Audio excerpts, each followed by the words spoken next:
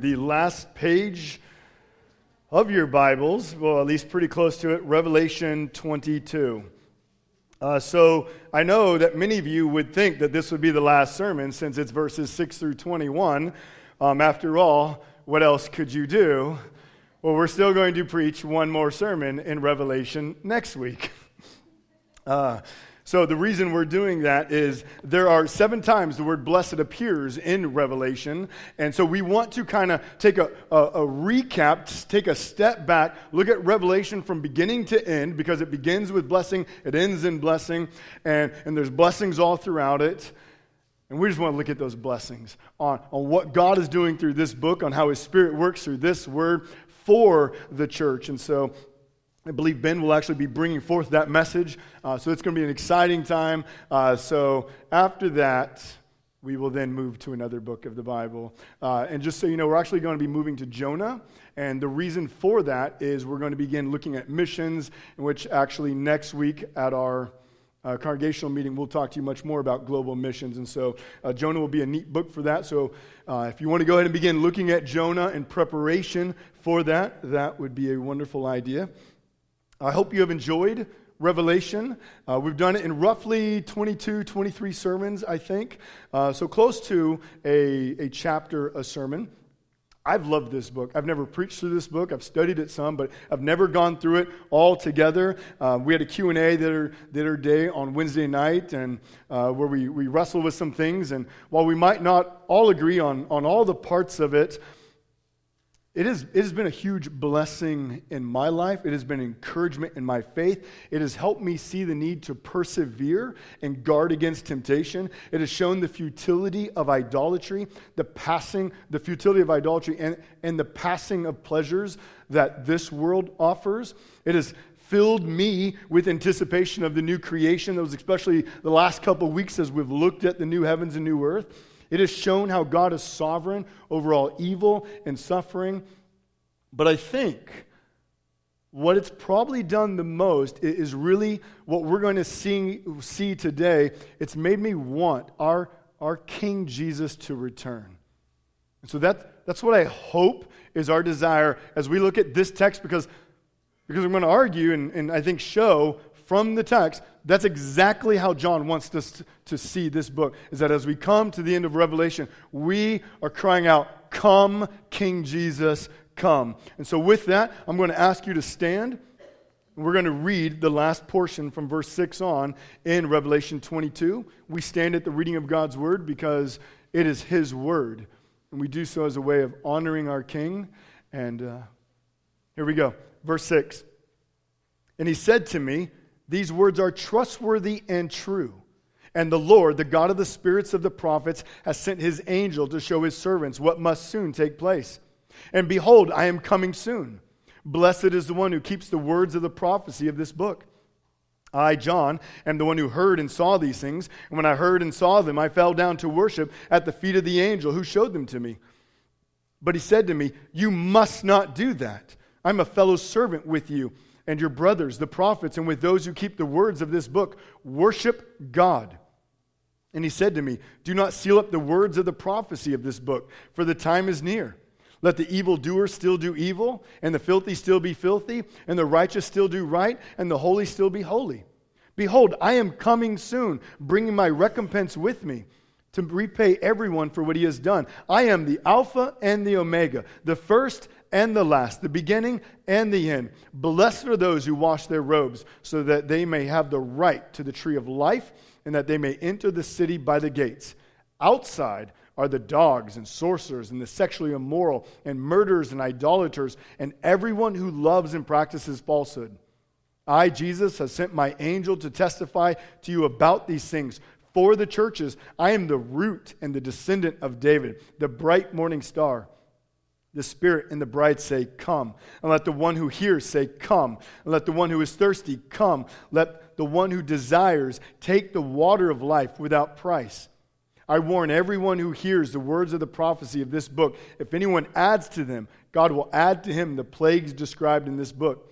And if anyone takes away from the words of the book of this prophecy, God will take away his share in the tree of life and in the holy city which are described in this book. He who testifies to these things says, surely I am coming soon. Amen. Come, Lord Jesus. The grace of the Lord Jesus be with all. Amen. Let me pray. Our Father, God, I thank you for this book. I thank you for this book that in such vivid details shows your sovereignty, shows your love for the church, your grace given to the church, shows how you have overcome and defeated sin, Satan, and death at the cross, how your Son has risen from the grave and is now the conquering King who will once again come to this earth, bringing with him the new heavens and new earth, bringing judgment on those who have rejected him, and gathering his bride, his church, those who have trusted in him for all of eternity to spend with him. God, may we, as we come to this passage, cry out, come, King Jesus, come. May we be encouraged. May we be excited. May we be filled with anticipation of the day in which you come. Lord, we thank you for your word. In your name, Jesus, amen. You all may be seated. This is a neat chapter. I wish we could just go into all the parts of it, but something that clearly stands out. Jesus is coming. 7 times in verses 6 through 21, the word come appears. Verse 7, verse 12, 3 times in verse 17, and twice in verse 20. Revelation is about the coming of our King Jesus. It's about intensifying the heart of the church. It's about fueling the flame within us to desire him to come. Just as when two lovers are separated, they cannot wait to come back together. So Jesus is the groom, the church is the bride, and we are in anticipation of that day where we will be physically together for all of eternity. And so what I want to do today is just say, what does it look like to want Jesus to come? Because I think that's where the text is going. It's saying, Jesus is coming, and he's coming soon, which means we're to be ready for him. So what does that look like? How are we ready? If we know he's coming, what does that mean for the way we live? And so, a few points here. Number 1, we trust and obey the words of our King. That's where we start. We trust and obey his words. Verse 6 says, these words are trustworthy and true. So what words? What is he talking about? Well, this is a quote from chapter 21. At the beginning of this last temple garden vision that begins in chapter 21, John writes, these words are trustworthy and true, and now we come across them again. So surely he's saying, this last vision I have given you is trustworthy and true. Jesus is coming. This is what the new creation is going to look like. But it's more than just these 2 chapters that are trustworthy, for then we read in verse 6 also, he has sent his angel to show his servants what must soon take place. Well, where did we read that 23 sermons-ish ago? Chapter 1, Jesus says, I've sent my angel to tell you what must soon take place. So at the bookends of Revelation, we have Jesus saying, I've sent my angel to tell you what's going to take place. At the end, I've sent my angel to tell you what is taking place. John in both places says, I testify to what I have seen and what I have heard. And so I think John is not just saying this last vision is true and trustworthy, but everything you have read in this book is true and trustworthy. Now, I was at kind of a mini conference yesterday, last 2 days in Portland. And one of the speakers came up and he gave a neat illustration, which I'm just going to totally borrow and take as my own now. But it was really good. And he said when he finished reading Lord of the Rings, the whole trilogy of it, and I forget where he was, but he was somewhere public, and as he comes to the last page and he closes the book, he says he just began to cry some. Because he'd been drawn into this story, drawn into this book. He began to love the characters and the development of them and the flow of the story. As there was sorrow in the story, he grew sorrowful. When there was joy in the story, there was joy in his heart. And so now it comes to an end, And the story's over. And so he's actually been moved so much that tears come to his eyes, and he's going, I don't want it to be over. I love this story. Now, some of you might not have read Lord of the Rings, so we'll update this just a little bit. Perhaps you were watching Infinity Wars not too long ago, the Marvel superhero, where then Thanos at the end snaps his fingers, and half of all the creation, all the beings in the universe disappear, turn to dust. And you're just sitting there at the end of it going, that can't happen. And you just feel like your own soul is just kind of, that's not the way this is supposed to end. But you know what? Those stories are not real. The stories are not real. Those characters are not real. But this story that we're reading is real. And as we come to the end, the story is not over. The story begins in Genesis, right? Where we see that God creates. And we know it even began then, before that, because God is eternal. He has always existed. And once sin comes into the world, we read that one day He will send this person, this man who will be the seed of the woman, who will crush the head of the serpent. And we come all through the book until we come into the Gospels, where we see this man is Jesus, the Son of God, who has come to die. And we see that as He rose again, He promises that He will come back again for His church. So this story that we have read in Revelation and in throughout the whole Bible is not over, for the characters are not fictitious, but they are real. And that is what we have. When Jesus says, or John writes, this is true and trustworthy. Revelation and this whole story is real.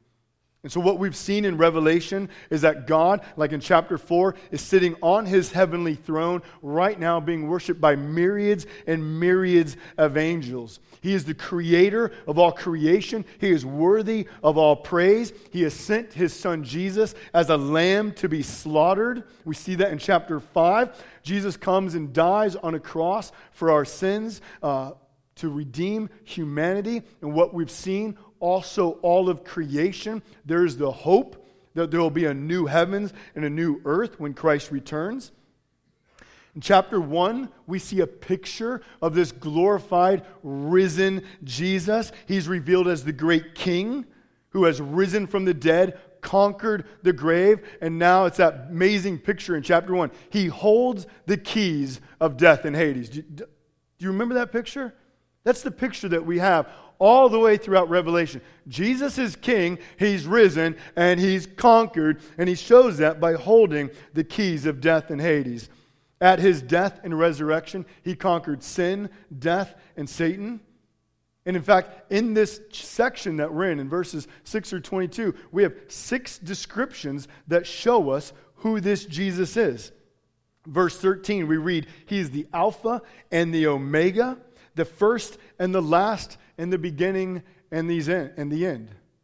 Now in Revelation and in the rest of the Bible, who else shares these titles? The Father. God the Father does. And so what we see is these titles not only are about Jesus, the Son of God, they're about the Father, which shows us that Jesus and the Father are co-eternal, co-equal.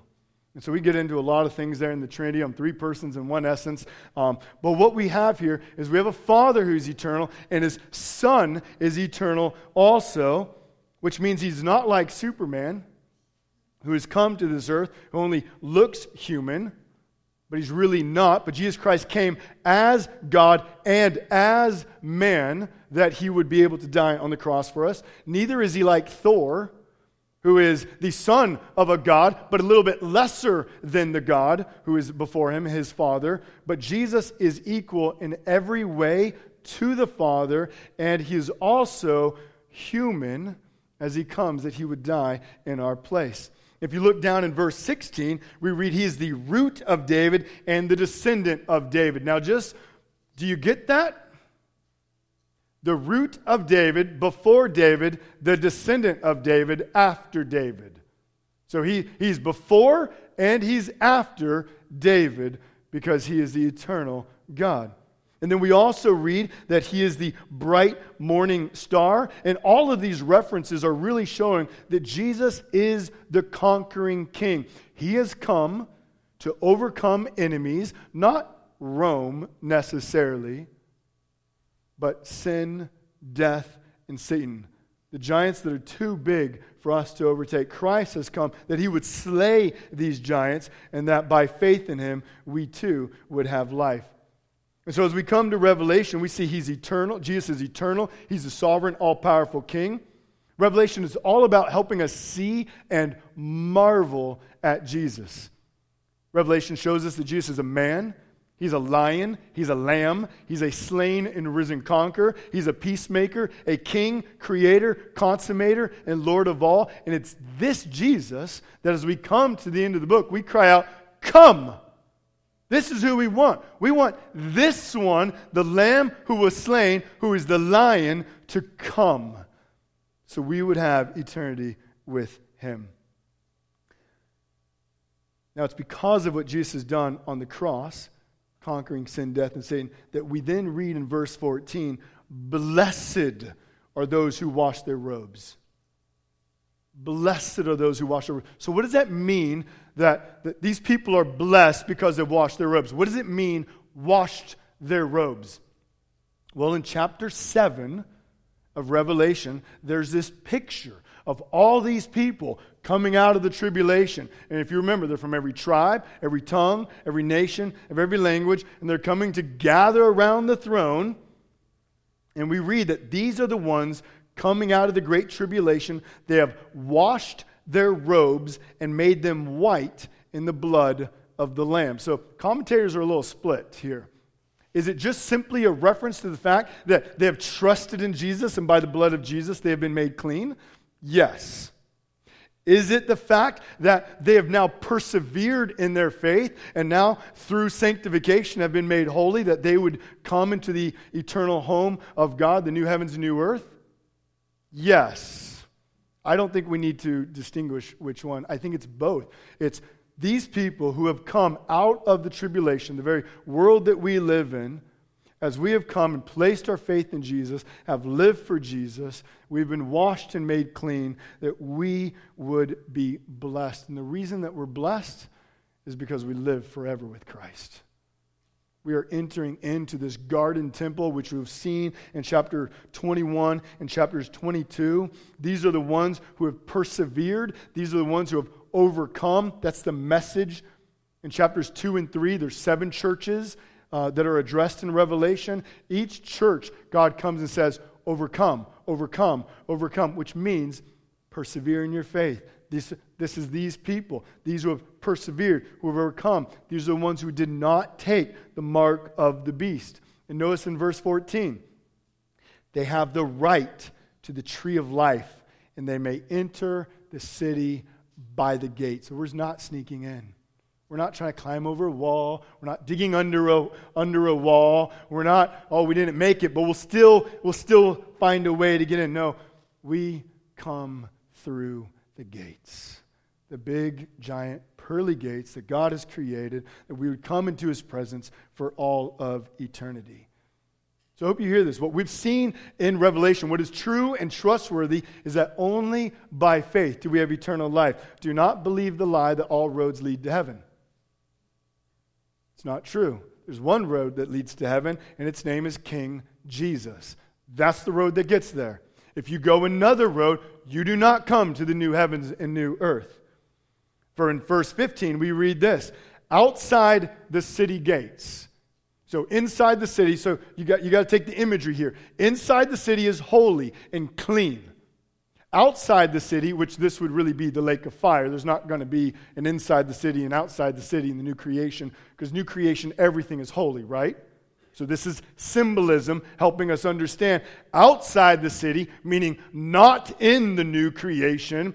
Outside the city, verse 15, are the dogs and sorcerers, sexually immoral, murderers, idolaters, and get this, everyone who loves and practices falsehood.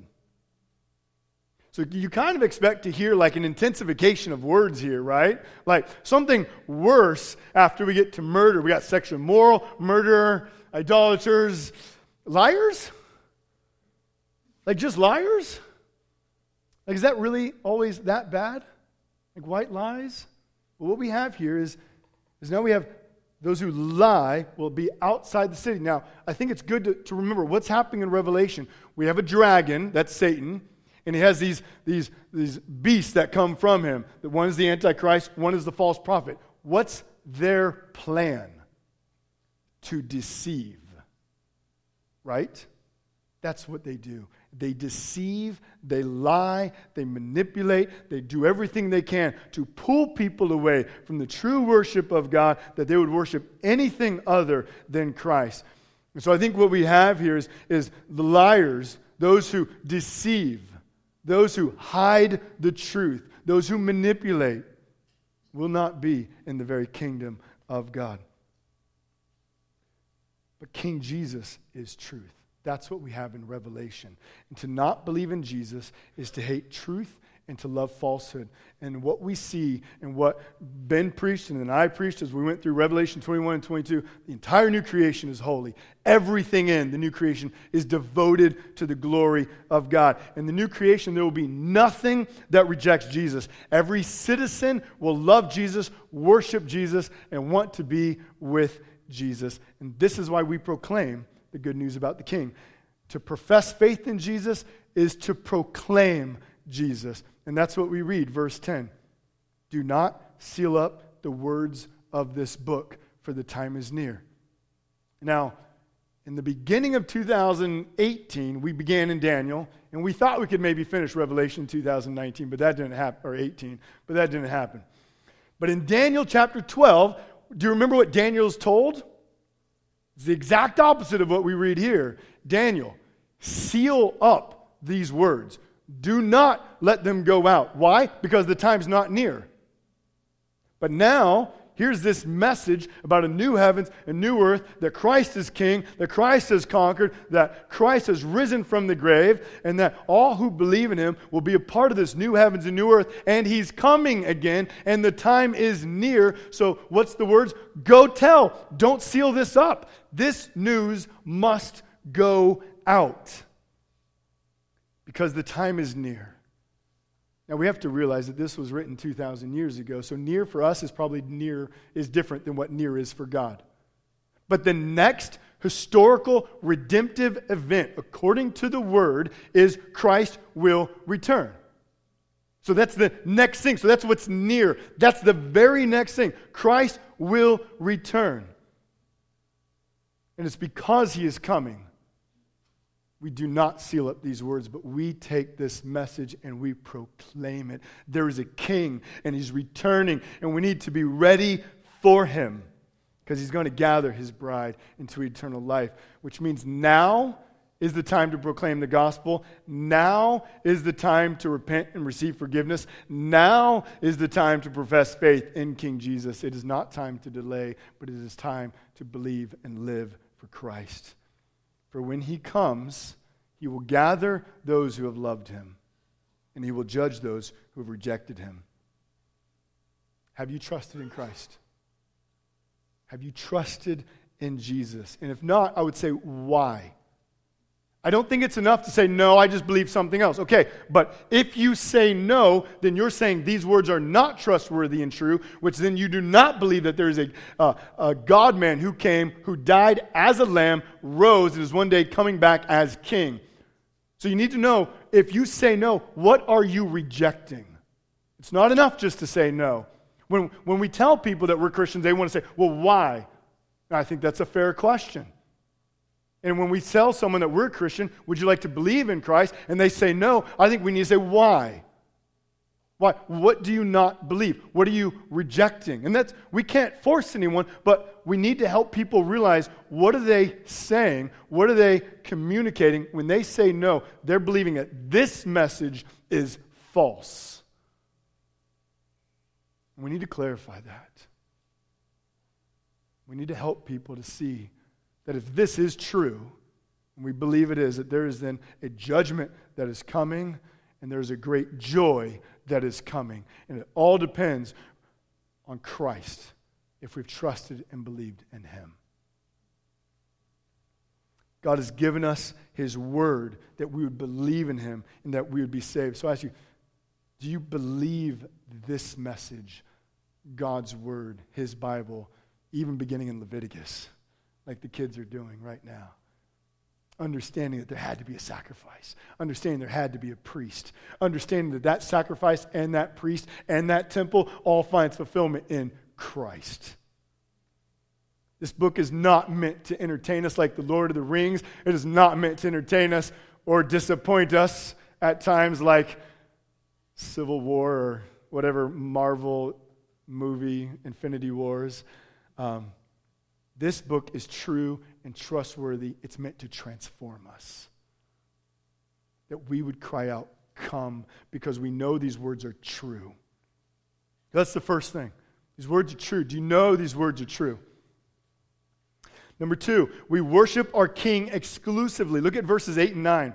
Verse 8, John sees this incredible vision of a new creation. I encourage you, go back and read chapter 21 and chapter 22. And then because of this, he falls down, he worships the angel before him. And the verse 9, the angel yells at him. Don't think the angel's going, hey, that's not right. I don't think that's how it's being communicated. He says, you must not do that.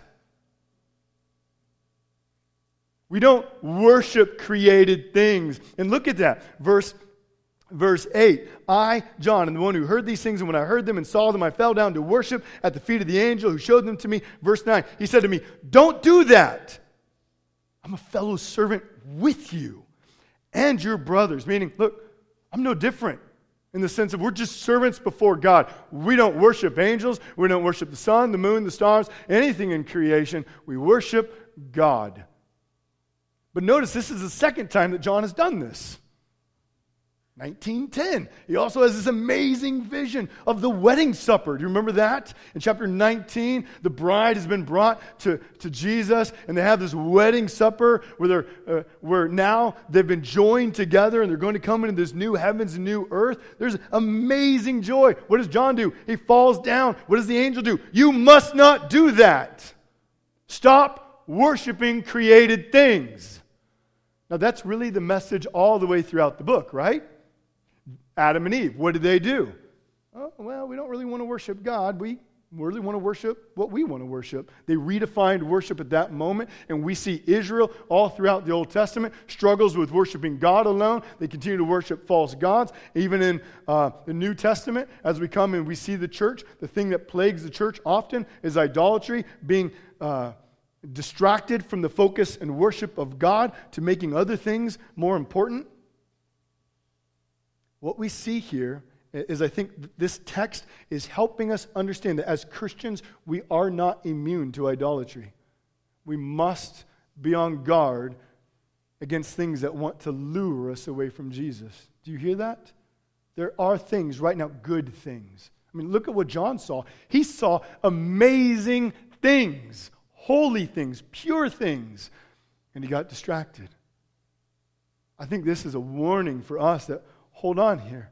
We need to be aware that as created things, as created beings, we were made to worship. And by the grace of God, we now worship Him through Christ Jesus.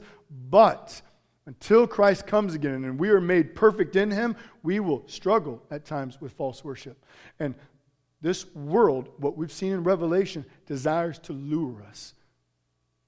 And I would say this, the longer you've been a Christian, the more you've matured, it's often going to be subtle good things that lure you away from the true worship of God.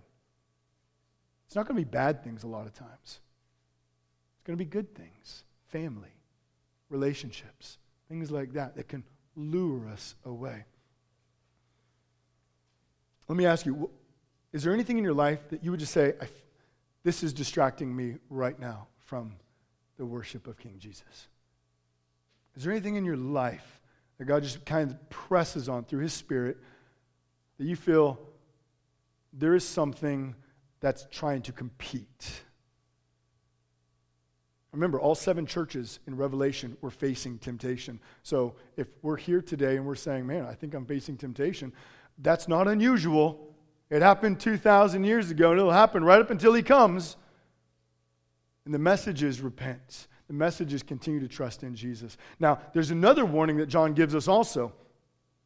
Verses 18 and 19, we're warned against adding or taking away from any words in this book. We're told that if anyone adds to these words, that he will experience the plagues of this book, and that's not good. I encourage you, go back and read about the bowls of wrath, the trumpets. That's not where you want to be. And he says that if anyone adds to the books, he will experience the plagues. If anyone removes words, he will not share in eternal life. Now, the plagues come on those who have rejected Christ, on who have the mark of the beast. And so he says, if you add, I get these confused. If anyone adds, he'll experience the plagues. And if you remove words, you don't have eternal life. So these are the same people. To experience the plagues is to have the mark of the beast, which means you don't have eternal life. But what we have here is the way we treat God's word has eternal ramifications. The way we treat God's word, what we see, is the way we treat God. God has breathed out his word so that we'd be saved. God has breathed out his word that we would know who he is, what he has done for us in Jesus Christ. And so what we're having here is honor the word of God. For it comes forth from God, and those who believe this word is trustworthy, those who live in accordance with this word and worship King Jesus, have eternal life, come through the city gates, have access to the tree of life, will not experience the plagues of the book. But if you add, distort, manipulate, then be careful, because you're in danger then of experiencing the plagues. So I ask you, how do you treat God's word? I think this is meant to cause us as believers, because this is written to believers, to wrestle with, how am I treating God's word? What priority does this word play in my life today? I think we need to wrestle with that. Do we honor this word? Do you eat more than one time a week? I would hope so. I hope we feast on this word more than one time a week, because if this is it, you're going to be really hungry. And you're not going to look very good. These times where we gather here are to be celebrations of what we're really doing throughout the rest of the week, where we come collectively to worship our God through his word. And we know that in this day and age that we live in, this word is being attacked constantly. Many churches believe that parts of this word are now outdated, are no longer relevant. Many people have added additional words and books to this Bible as if it was not sufficient, as if it needed some help, as if God may have changed his mind, therefore we need an appendix section. Today, God's word is being twisted and distorted. And in fact, I'll give you a resource. You can just go buy it, iTunes or Amazon, whatever one you prefer, $14.99, or you can rent it. It's called The American Gospel, Christ Alone. It's a movie. It's fabulous. It's 2 hours and 20 minutes. It's a documentary, and it's all about the true gospel versus the prosperity gospel that is so alive today in this world. $14.99, best $14.99 you'll spend. Watch it with your table groups. Invite your neighbors over. It is an amazing book that walks through the gospel, clearly highlights that we're saved by grace, and then really shows the twisting of the prosperity gospel and how it manipulates, on how it distorts. It's very, very eye-opening. It makes you very angry, has a whole mixture of emotions, but very good book on talking about how this is happening today and how people are being lured in, even people within church that just simply are not being grounded in the Word. And so what I want to do is I want to tie these two warnings together. We have do not worship anything in creation, and do not distort the Word of God. I would say the one who worships something other than God commits idolatry. The one who changes or alters God's word is also committing idolatry. Now, they can be very obvious or they can be very subtle. But let me say this. When we begin to ignore God's commands, or should I say think of them as optional suggestions, rather than to treat them as God gives them to us, we are beginning to commit idolatry. We're beginning to alter the Word of God so it's palatable to us. And if we alter the Word of God, which is meant to reveal to us who God is, what He has done for us, when we alter that, what are we doing? We're making a gospel and a God more after our own image. Does that make sense? So when we read, don't worship anything in creation, okay, I get that. Sun, moon, stars, relationships, money, stuff like that. But with that is the way we treat the Word. If we ignore the Word, that may be in danger of removing words. Because you're saying it's not even necessary.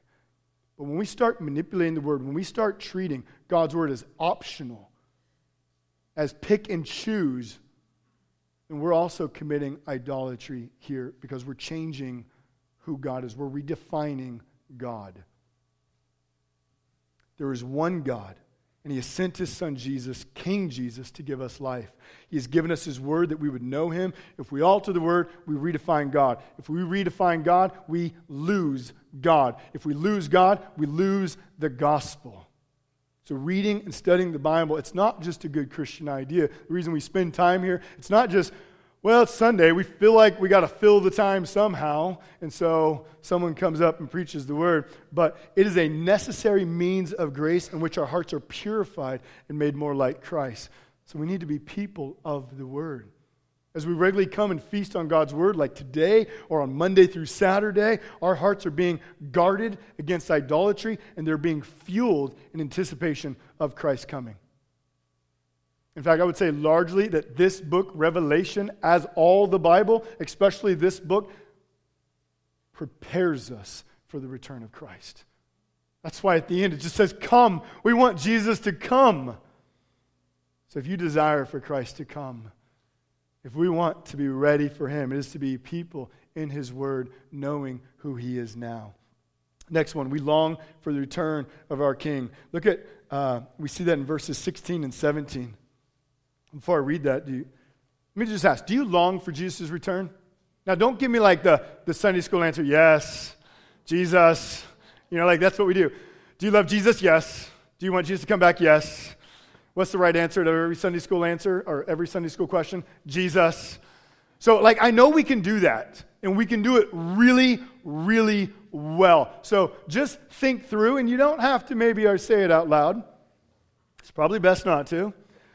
Do you really, really, really want Jesus, your King, to come? So I was in high school, and I mean, this is so vivid in my mind. I remember, so I'm a Christian. I know I was a Christian in high school, and I'm in some Sunday school time, and we're talking about the return of Jesus. And I go, I think that sounds great. But I got some things I want to do first. Like, I was like, I want to have sex. I'm a high school kid. Trust me. That's what, I want to have a family.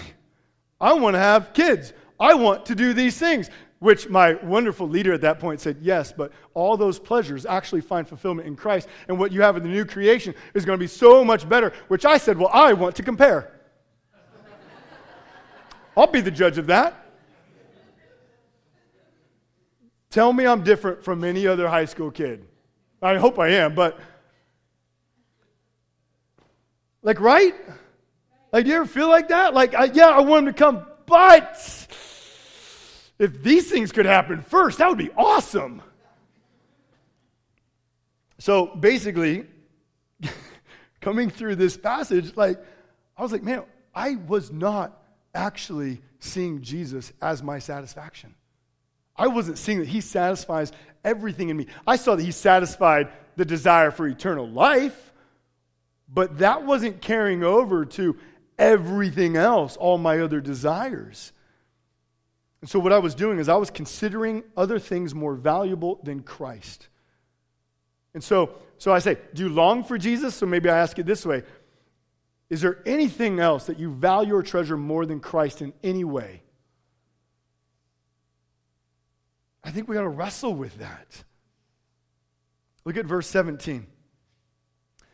It's amazing here. So the Spirit who is given to the bride, that's the church, the Spirit says, come. And what does the bride say? The bride says, This is interactive time. Bride says, come. It's right there in verse 17. So the Spirit works in the church so that we together, empowered by the Spirit, would say what? Come, Jesus, right? So that's how we do it. It's because the Spirit is in us, working in us. We together with the Spirit say, come. And I would argue that's all what Revelation is about. So anyone who says, what good is it to read Revelation? It's a really hard book. I get that. It's hard. But this book is specifically designed to move in our hearts and work in us that we would cry out, come, King Jesus, come. So every book is good. Every book is inspired by God. Every book has different purposes. And one of the main purposes of this book is that we would stand and say, come. We want you, Jesus. So it's hard. I get that. But it's amazing as we work our way through what it does in our hearts. Revelation will show us the pain and suffering of this world, yet it shows us that there is a greater joy that lies ahead of us in the new creation. Revelation shows us that our best life is not now, but it will arrive when Jesus returns. Right? That's what it shows. We have joy now, but that joy the joy we have there will far exceed any joy we have here. It will be the culmination of all joys. So back to verse 17. We then read, the one who hears says, come. So who's that? So the bride and the Spirit say, come. The one who hears says, come. So what's happening here? I think the Spirit, together with the bride, is saying, come, so that those who hear would believe and also say, come. I think this is evangelism here. I think that we are to live in such a way that we are proclaiming with our words and we are demonstrating with our lives the value and all-satisfying power of Christ Jesus, our King. And when the world hears that message, we know some will reject, but we also know some will say yes. And they will echo back and they will say, come, Jesus, come. And I say that because when we come to the last part of the verse, we read, let the one who is thirsty come. Let the one who desires take the water of life without price. So I think what we have here is we cry out, come. And we're saying, look, if you're thirsty, if your soul hungers, if you're looking for something, it's Jesus, which is what you're actually looking for. He's the only one who will satisfy you. And the reason I say that is because this comes from Isaiah chapter 55. And so write down the reference and you can read it later, but I'll read it to you. Isaiah 55, verses 1, 2, and 3, and really verses 6 through 7 also. He says, come, everyone who thirsts, come to the waters, and he who has no money, come, buy and eat. Come, buy wine and milk without money and without price. Why do you spend your money for that which is not bread, and your labor for that which does not satisfy? Listen diligently to me and eat what is good. Delight yourselves in rich food. Incline your ear and come to me. Hear that your soul may live, and I will make you an everlasting covenant, my steadfast, sure love for David. Seek the Lord while he may be found. Call upon him while he is near. Let the wicked forsake his way, and the unrighteous man his thoughts. Let him return to the Lord, that he may have compassion on him, and to our God, for he will abundantly pardon. So that whole text is about God calling forth Israel to repent and to believe in him. And now it's echoed here, it's used here in Revelation as the church cries out to the world, come, Jesus is the one who will satisfy you. This is a message for us as the church to go forth and to let the world know that only Christ will satisfy. So I had a guy come into my house this week to hang blinds. And he's in my house, and I have him for like an hour and a half. So I'm going, he has to be here. I can do whatever I want. He has to be here and hang these blinds. Why would I not try to give him the gospel, right? And so I sit there and I ask him, so how are you doing? Go through all the, the normal conversation things. And so I say, how long you been doing this? And we talk. And then I tell him, well, I'm a pastor at a church. And which he goes, oh, church, okay. Yeah, I don't really understand that stuff. You're in luck. Like, I'm just like, God, could you serve this up on a silver platter? Like, he says, I don't understand. I'm like, I do. I mean, not perfectly, but I got a pretty good handle on it. So I'm like, all right. Like, I have this vision right now. Like, it was like, I'm going to give him the gospel, explain things. He'll be like, oh, man, that's amazing. I never saw it that way before. You know, we'll hang out. We'll be friends. We'll email each other. He'll be a Christian. So none of that happened. So just kind of let you know. So I just start sharing the gospel. And he goes, yeah, so my grandma was a Christian. And she gave a lot to the church, was really involved in the church. And then she got sick. And nobody ever called her. Nobody ever cared about her. Nobody ever did anything for her. And so I never understood that. And so I was like, oh, okay, you know, sometimes we mess up. I get that. And then he goes, I also hear these guys on TV, and they talk about, jets and other stuff. Pastors, you're talking about jets, and this is what God wants everyone to have. So he goes, I always find that really confusing. And I'm like, okay, no problem. I can answer that. That's prosperity gospel. So I'm just making all these mental notes. And then he goes, so he just starts talking about all these various things that he's seen over like 20 years. And then he starts talking to me about Buddhism and Hinduism and other things, and not in vague words, but with actual articulation of what they believe and even governmental structures in other parts of the world. So now I'm going, this guy's not just a blind guy like hanging blinds. I'm like, this guy knows stuff. Like, he knows a lot of stuff. He's been around. And what I was hearing is, I've seen a lot of people who say they love Jesus, and they are not satisfied in Jesus at all. And man, as I began just to think through, I was just sitting there going, I have nothing to say to him hardly at this moment. Like, I just said a few other things, but I could see he was so hard at the moment. He was like, all I see is people around me who aren't satisfied in Jesus. They want this, and they all do that under the guise of, yes, I'm a Christian. And so I tried to share a few things, and then as he left, my heart was just broken. I was going, that's so true of not just him, but how many people that we see all the time.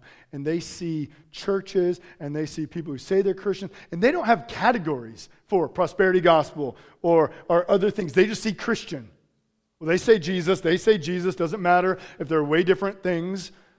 And he just simply says, I don't see anyone that actually finds satisfaction in Jesus. And what I think in this text we see is that as Christians, we're so satisfied in Christ, we're saying, come. And we're calling for the church to be satisfied. But I think what this text is also saying is, if we're going to call the world, those who are thirsty, to come be satisfied in Christ, we best be satisfied also. So I took that, what happened in my life this week, as a great challenge. That how am I communicating the joy I have in Christ? How am I communicating in the way I live, in the way I talk, the way I do things, that Christ truly is the one who satisfies? Because I think the world is watching very closely, and unfortunately, I think a lot of times we forget that. I think that's what's happening here. Revelation, as its end, it's saying, let's say come. But in order to do that, let us be satisfied in Christ. So let us do that through his word, and let us call for the world to be satisfied. And lastly, as we move into communion, notice the last words. Verse 21, the grace of the Lord Jesus be with you all. We wait in the grace of our King. When you come to the end of a letter in the New Testament, you'll often see it says, and may grace be with you. Don't read over those words and glaze over them. At the end of the letter, Paul or John is saying, as you've read this word, grace has been given to you. Now as you go out, grace will be with you. We are not alone. God's grace is in us through his Spirit, that we would be satisfied and that we could proclaim a message. So how is it that we hunger and thirst for God? How is it that we worship God exclusively and honor his word? How is it that we believe this word is trustworthy and we proclaim it to this world? It's not by our strength. It's by the fact that God's grace is with us.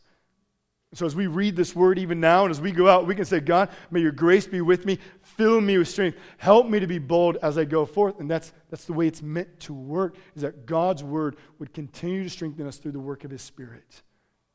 So those last few words at the end of like Paul's letters or here at the end of Revelation, they're not just a nice way to end a letter, from, sincerely, it's grace be with you. It is the fact that we have confidence as we study this word. What Jesus said in Matthew 20, verse 28-20, and lo, I am with you always to the end of the age. He is with us. We do not go alone. We are not cowards. We're not hermits in a world full of tribulation, but we go boldly, not in our strength, but in grace, because he is with us. And so together I pray that we can say, come, Jesus, come, because that's what Revelation is meant for us to do. There is a day coming when all evil, all sin, all pain, all suffering will be over. And the way we get there is by grace. So let me pray, and the men will come forward. Father,